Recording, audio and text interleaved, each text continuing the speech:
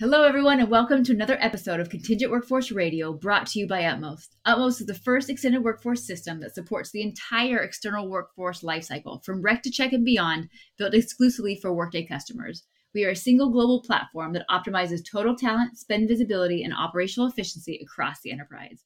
And today, I'm thrilled, and I love this. We're talking about savings, guys. What's being missed?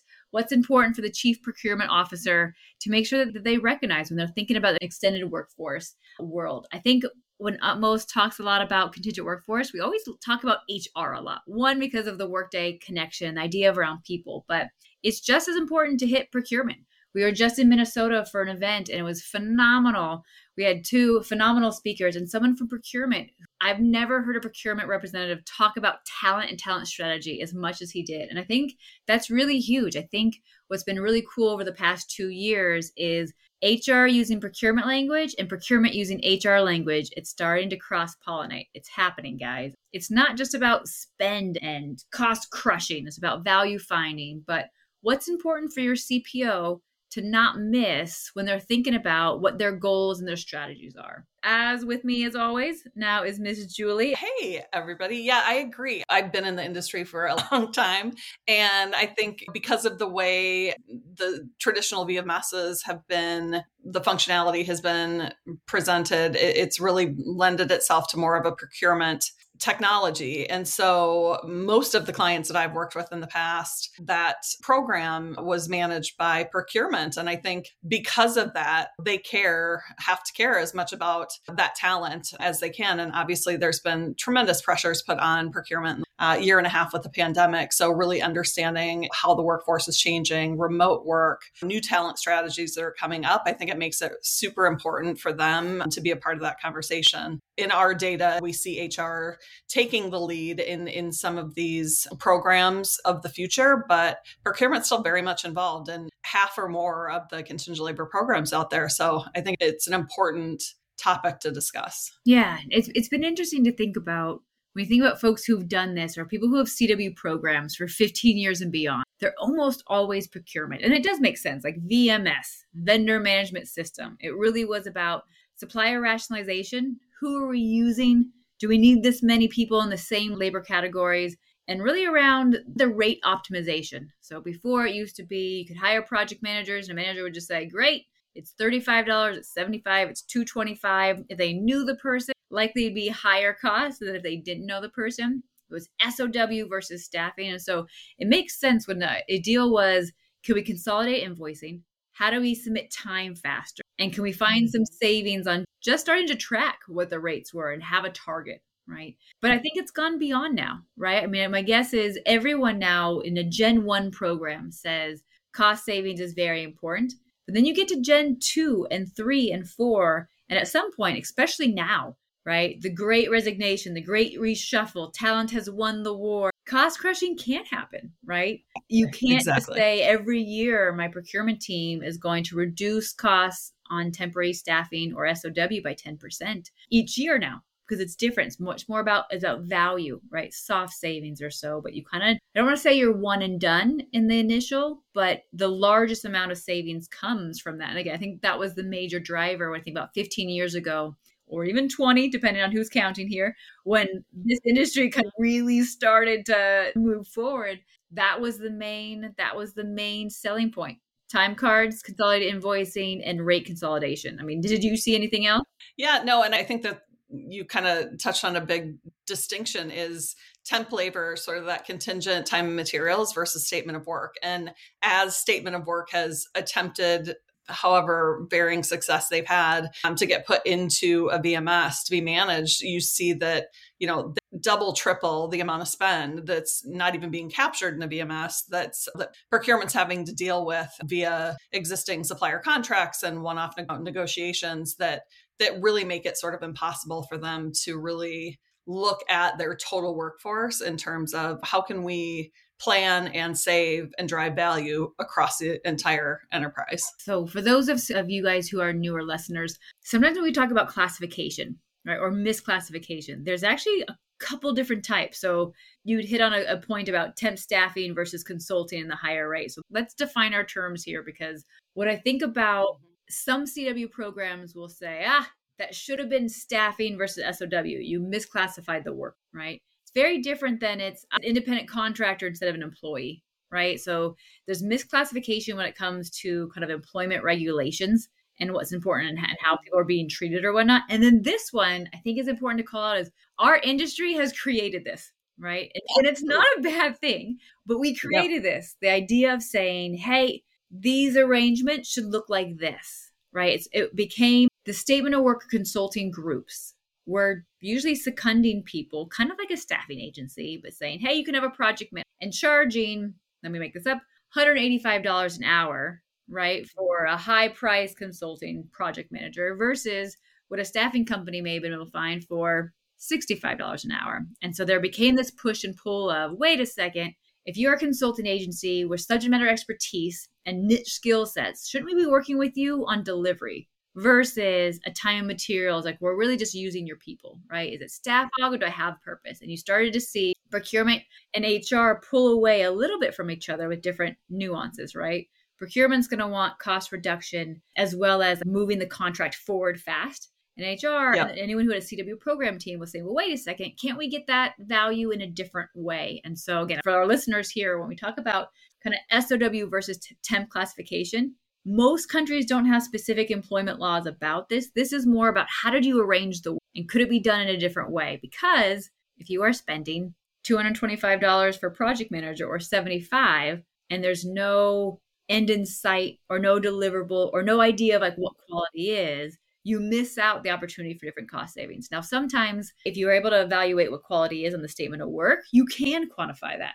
But what was happening is most people weren't. They were just saying, great, I trust you, vendor X, Y, and Z, just give me the people. Because it's all about speed and talent versus cost and risk. I just always love to call that out and just make sure people, it's not an employment classification. This is an industry standard that we say you can do things cheaper and potentially faster if you source through a staffing agency or someone whose job is to recruit versus with a specialized skill set that may be upcharging them because of their specialty. Yeah, that's a really good point. I think that visibility to the statement of work workers is something that has also been a struggle. When we talked a couple of weeks ago about the Jay Moran podcast, she was saying that's something that she really struggled with as a CIO is really understanding who are the workers that we have here? What are their skill sets? What are they doing? And I think when you are on a blanket SOW, that visibility to workers, it's hard to determine performance. It's hard to determine quality. It's hard to really understand what the job profiles are of the talent that you have in the door, which is also a missed opportunity, both for savings and for value. And I couldn't agree more. When I think about how statements of work go wrong, so our teams work so hard on, is it the right cost? What price do we set?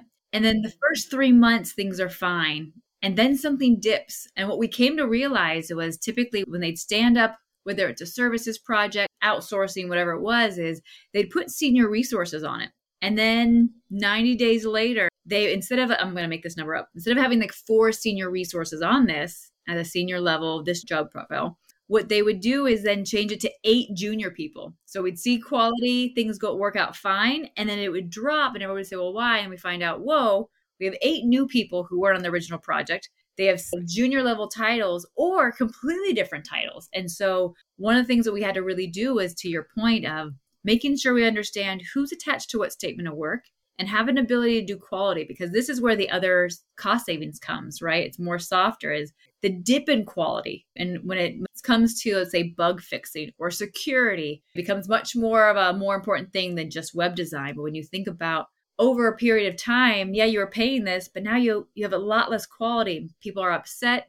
You're having to hire people, go in and change. And there's a lot of savings that are lost on now going back and fixing, right sizing, getting the right people on, versus if you're able to see, hey, if these 4 senior, and I could see the minute they left, you'd be able to get ahead of it and say, no, this was not part of our arrangement. You didn't talk to me about this. If that's what we are doing, let's talk about how it's supposed to be looking at. But a lot of it has been done with like a sneaky shift. right? Well, and I think it goes for both the worker and the supplier. You think about the amount of time and effort that procurement puts into managing supplier relationships. And so if you don't have a really good understanding and beat on how they're doing and performing, not to mention how their workers are doing and performing, it can be quite a mess. 100%. Because let's be honest, the sales teams are always different from the service team. Right. So who you spoke to and who's actually doing the work from sales and contracting or whatnot is a very different team from who actually are providing the delivery services. But again, it goes back to just that transparency.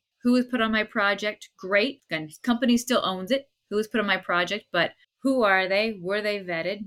Have they been at your company? I think that's one of the other good bait and switches, right? Where you work with different companies and they say, I've sold you this thing. And then when you actually meet the people, they're 2 months old at the company. Versus what the sales team says is we have 25 years of experience. Say, absolutely. Your leadership team does, but your actually delivery people don't because you just hired them in time.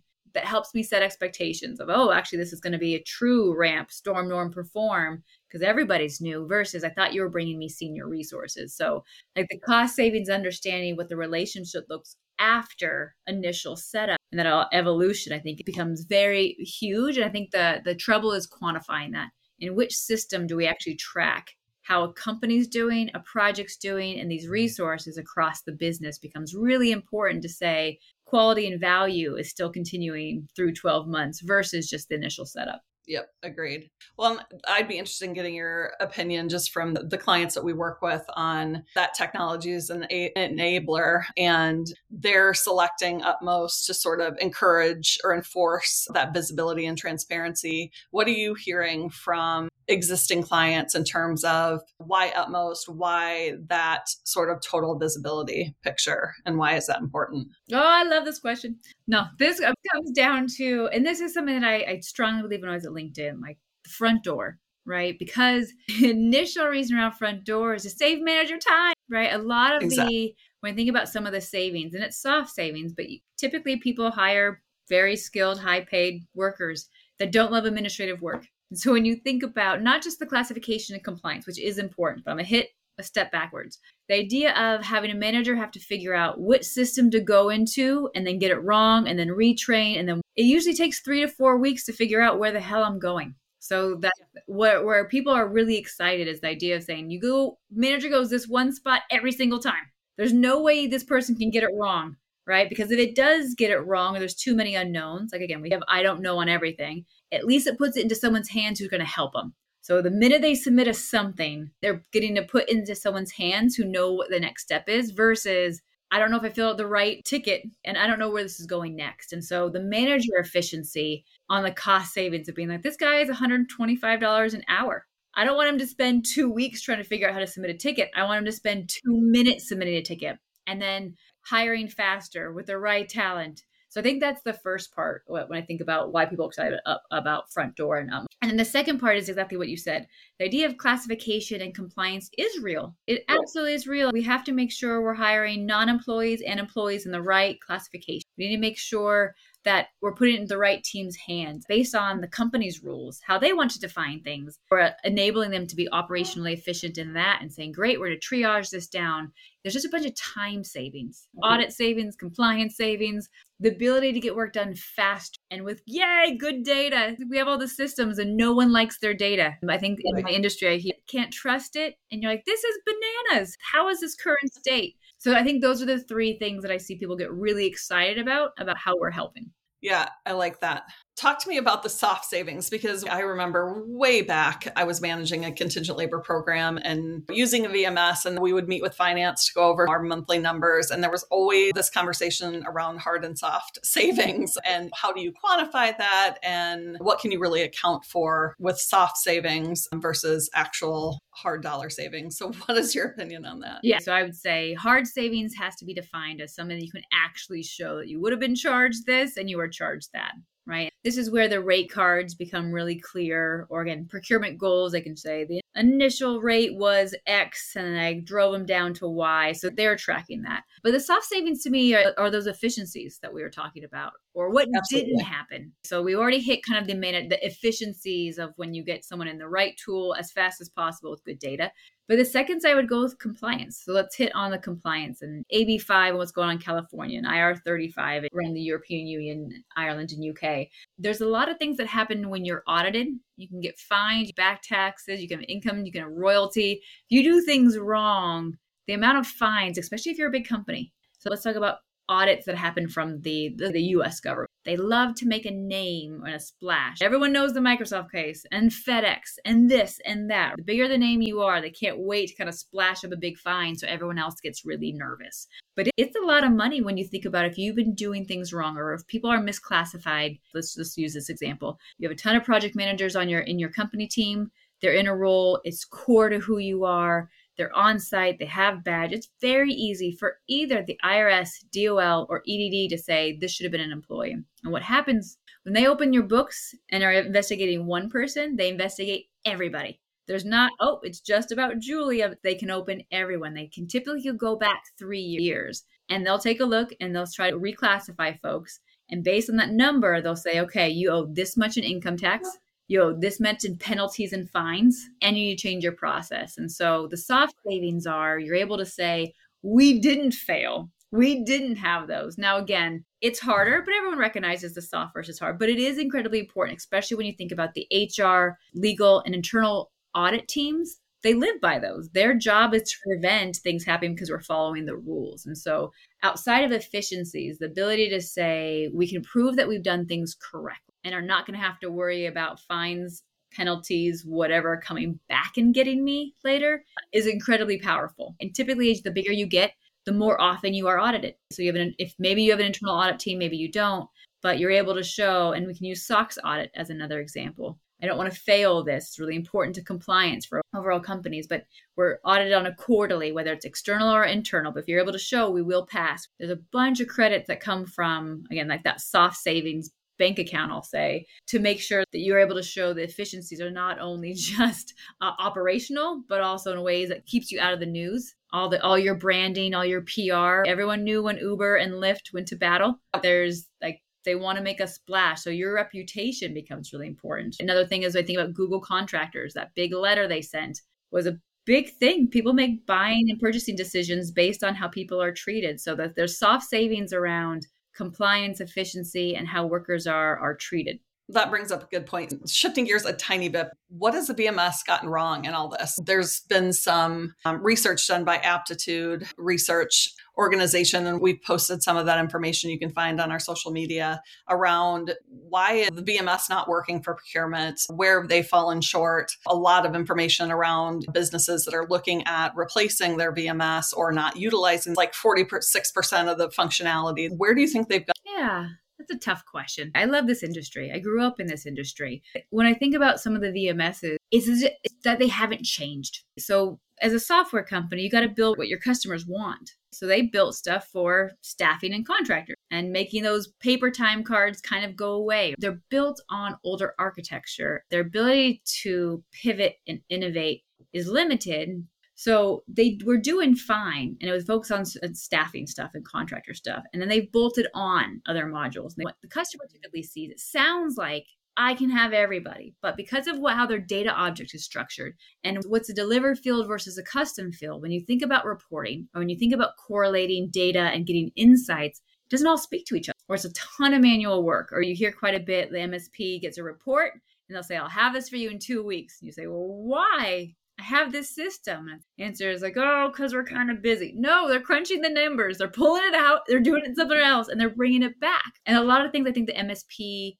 hides. And again, the VMSs are only able to do what they can do. And how much innovation and investment do they have in their engineers? Are they just fixing tickets, or are they really going after new things? But a lot of it's the structure of how these different classifications can talk to each other or don't, how delivered versus custom fields work, and then the language. So because it used to be very procurement driven and now it's more HR, is some of the language in the VMS is very unique to the VMS. And it's not the same, let's say, as your financial ERP and your PO tool and your HR tool. So when you're looking to try to compare, how do we get this done with who and what, you don't have actually the data that matches. You can't actually say, because you don't have all the information, you don't have the project manager, the job profile. The original systems were built for very different things. And so therefore, when you think about a modern talent strategy or modern perspective of how the entire workforce works, it's clunky. It requires manual work to it. And those are the things that I think that are the biggest deficits in the VMS. But it's supplier funded, Erica. Loves supplier models. Okay, thank you for that. It's my Friday soapbox. You guys can't see me, but I am wringing my fingers. We're climbing on. It is very important for this industry to know that supplier funded was invented by a. Now, why would they have wanted to do that? Ha! It is much easier to not have to go through the PO process and have your owner ask for money. So you can work with a lower level manager, business line manager, or anyone who doesn't have a budget because you say that it's free. You say the suppliers are funding it. Now, all y'all listening, I know you know it's not true. You pay for it. We're just going to say this out. You pay for it. The suppliers bill it back to you. It is in the markup. I don't care how much you push down. You are paying for that. It's very important. But what you don't get by paying for it is actually clear visibility into how much value you actually are getting on a SaaS subscription where you can say, I'm making this number up. This system costs us $200,000 a year. Do we actually get $200,000 a year, the value from it? When it's distributed across a business line, and there's good news on that. I understand why, hey, the business is paying for it because they're using it. Like, that's a very common story or whatnot. But what you're not able to do is to see actually how much it did cost you. I know a ton of programs who are paying $1 million for the technology because it's supplier funded and it's based on X, Y, and Z. And if you ask them, are you getting $1 million of value? They look at me like you're crazy. You're saying, well, do the math. So I think there's the important thing to say is that it's not free. It is never free. You are paying for it, but you miss the visibility. The other part that I talk about, and this is less about, sorry for the savings for the CPO, but I think it's important for our CW audience to listen to it, is what you lose out by not being a PO owner is the visibility of your director, senior director, VP, and your FP&A to recognize that you're running a very mature function that deserves to be funded. There's a bunch of conversations that are having. Everyone else on your team who has a system are in these conversations talking, and it elevates who you are, elevates the conversation you're having about what your program is doing. More eyes is not a bad thing. It's bad for the supplier. It is not bad for your program. You want senior leadership to recognize, okay, my program takes, I'm making this up, $500,000 to run, but here's all the great things that come from it. And it's growing and expanding. When you own a large amount of PO, people ask, what are you doing? And you're able actually to broadcast, look at all this stuff I'm doing around talent strategy and data and compliance and X, Y, and Z. When it's hidden, no one looks. And here's the downside. I hear all the time CW owners, I have a glass ceiling. I can't get to the next level. It's because you've limited yourself in the organization based on, I'm going to say it. It's an antiquated way to buy technology. No other technology is doing it this way. You think about your HCM, you didn't do it. And so, again, it's really important to understand you typically are paying more when you're using supplier funded than if you were just on a regular SaaS subscription. And you want finance and you want your teams to see this because they will help you understand and tease out the value. Yeah, that's a really good point. You mentioned at the beginning the event we had in Minneapolis and procurement really being involved in that talent strategy conversation, bringing HR and procurement together to talk about what's being done across the entire enterprise. Are you seeing procurement get more involved in that, or how does that shape up with the clients that we have? It's interesting because we have a couple, I slice and dice them all the time. I have procurement teams who are like, HR, please pay attention. They are on board with total workforce management. They're working trying to get HR to focus. And they love, because we bring the Workday element and the Workday language, and the HRIT team says, oh, you are speaking my language. You understand how this works. They're finally getting the foot in the door to HR that they never had before, because they'd say, this system isn't built for me, but why do I care as HR? So there's that. The other part is the group who says, hey, they mainly own from the HR side, but they're able to say, procurement, were you aware? Did you see what's going on? How do we work together? And so I still think it's a 50-50 mix or 45-45 mix. I know IT and compliance groups are starting to come up. It's starting to see a little bit more of those, which I love, because they're out of both of it. They're saying, hey, but usually when it's IT, it is a soft save, or the tech stack is where the savings come from, but it's all about operations. And they say, let me work with both of you guys together. I'm the third party who's less biased on what you guys are trying to do, and I'm going to bring you together. So I've seen some growth in that, and I love to see that. But I think it's still going to be a toss-up when I think about total workforce management, and I think about how HR and procurement today, it's still in everyone's best interest, I believe, is to show this is not a separate goal. This is a goal amongst HR and procurement goals already. We're completing the goals they already have in place. So talent strategy, this is a no-brainer. How are you getting work done? By who? For what? By what value? And what location? Did you like it? Should you change? Like that's 100% total talent strategy. Diversity, it's really important. It's important to understand the other side, the makeup. This is not 1% of your population, guys. This is 10 to 20 to 30 to 40. I know some folks who have more non-employees, employees. So when you talk about diversity, inclusion, diversity of thought, this is part of, right? So again, if you're laying the groundwork because you're part of the other goals that you have. Quality, value, tenure and attrition. These are all good information. People, manager training. We all know some managers were not meant to be managers or just need more help. Typically, when you look at a trend across the board, if you see contractors rolling over or projects getting delayed, you generally see a correlation on the employee side. How many people have been either written up or people have left. It generally correlates on who that manager is. These are good insights to say either this person should not be a manager or I need to train him. I need to lay into him. This is awesome. So you and I, with our collective years in this industry, could probably talk about this for another 2 hours. But I think we hit on a lot of the really good points for the CPO. And I think there's a lot of opportunities still for CEOs that have been at organizations for a long time or just coming into the organization to advantage of savings opportunities, technology enablers. I don't think we missed anything, but I'm going to leave it back to you to sign off and make sure there's nothing that we wanted to cover that we didn't. No, I agree. I think the one thing I would leave us with is outside of cost savings, what the conversations the CPO could be having is if procurement team owns vast majority of non-employee workers underneath his remit, having a conversation with the CHRO on talent strategy becomes an absolute imperative. It's how we're doing this. And it doesn't necessarily have to be the build, buy, borrow, bot, because that isn't procurement's language. But there is did you know we're spending $200 million on professional services for marketing versus just hiring some people? Did you know we're doing core and non-core outsourcing and engineering? Did you know we have these people doing these things in all these different countries? When let's pretend like we reduced headcount, we said no more hiring, and it popped up. Quality to value of what the talent strategy is becomes where the CPO, I think, can really start to lean into these conversations at the highest level and at the C level to make sure that they're not missing that viewpoint. I love it. All right. Should we sign off for Friday afternoon? Everyone's tired. Everyone's ready to go home? I think we should.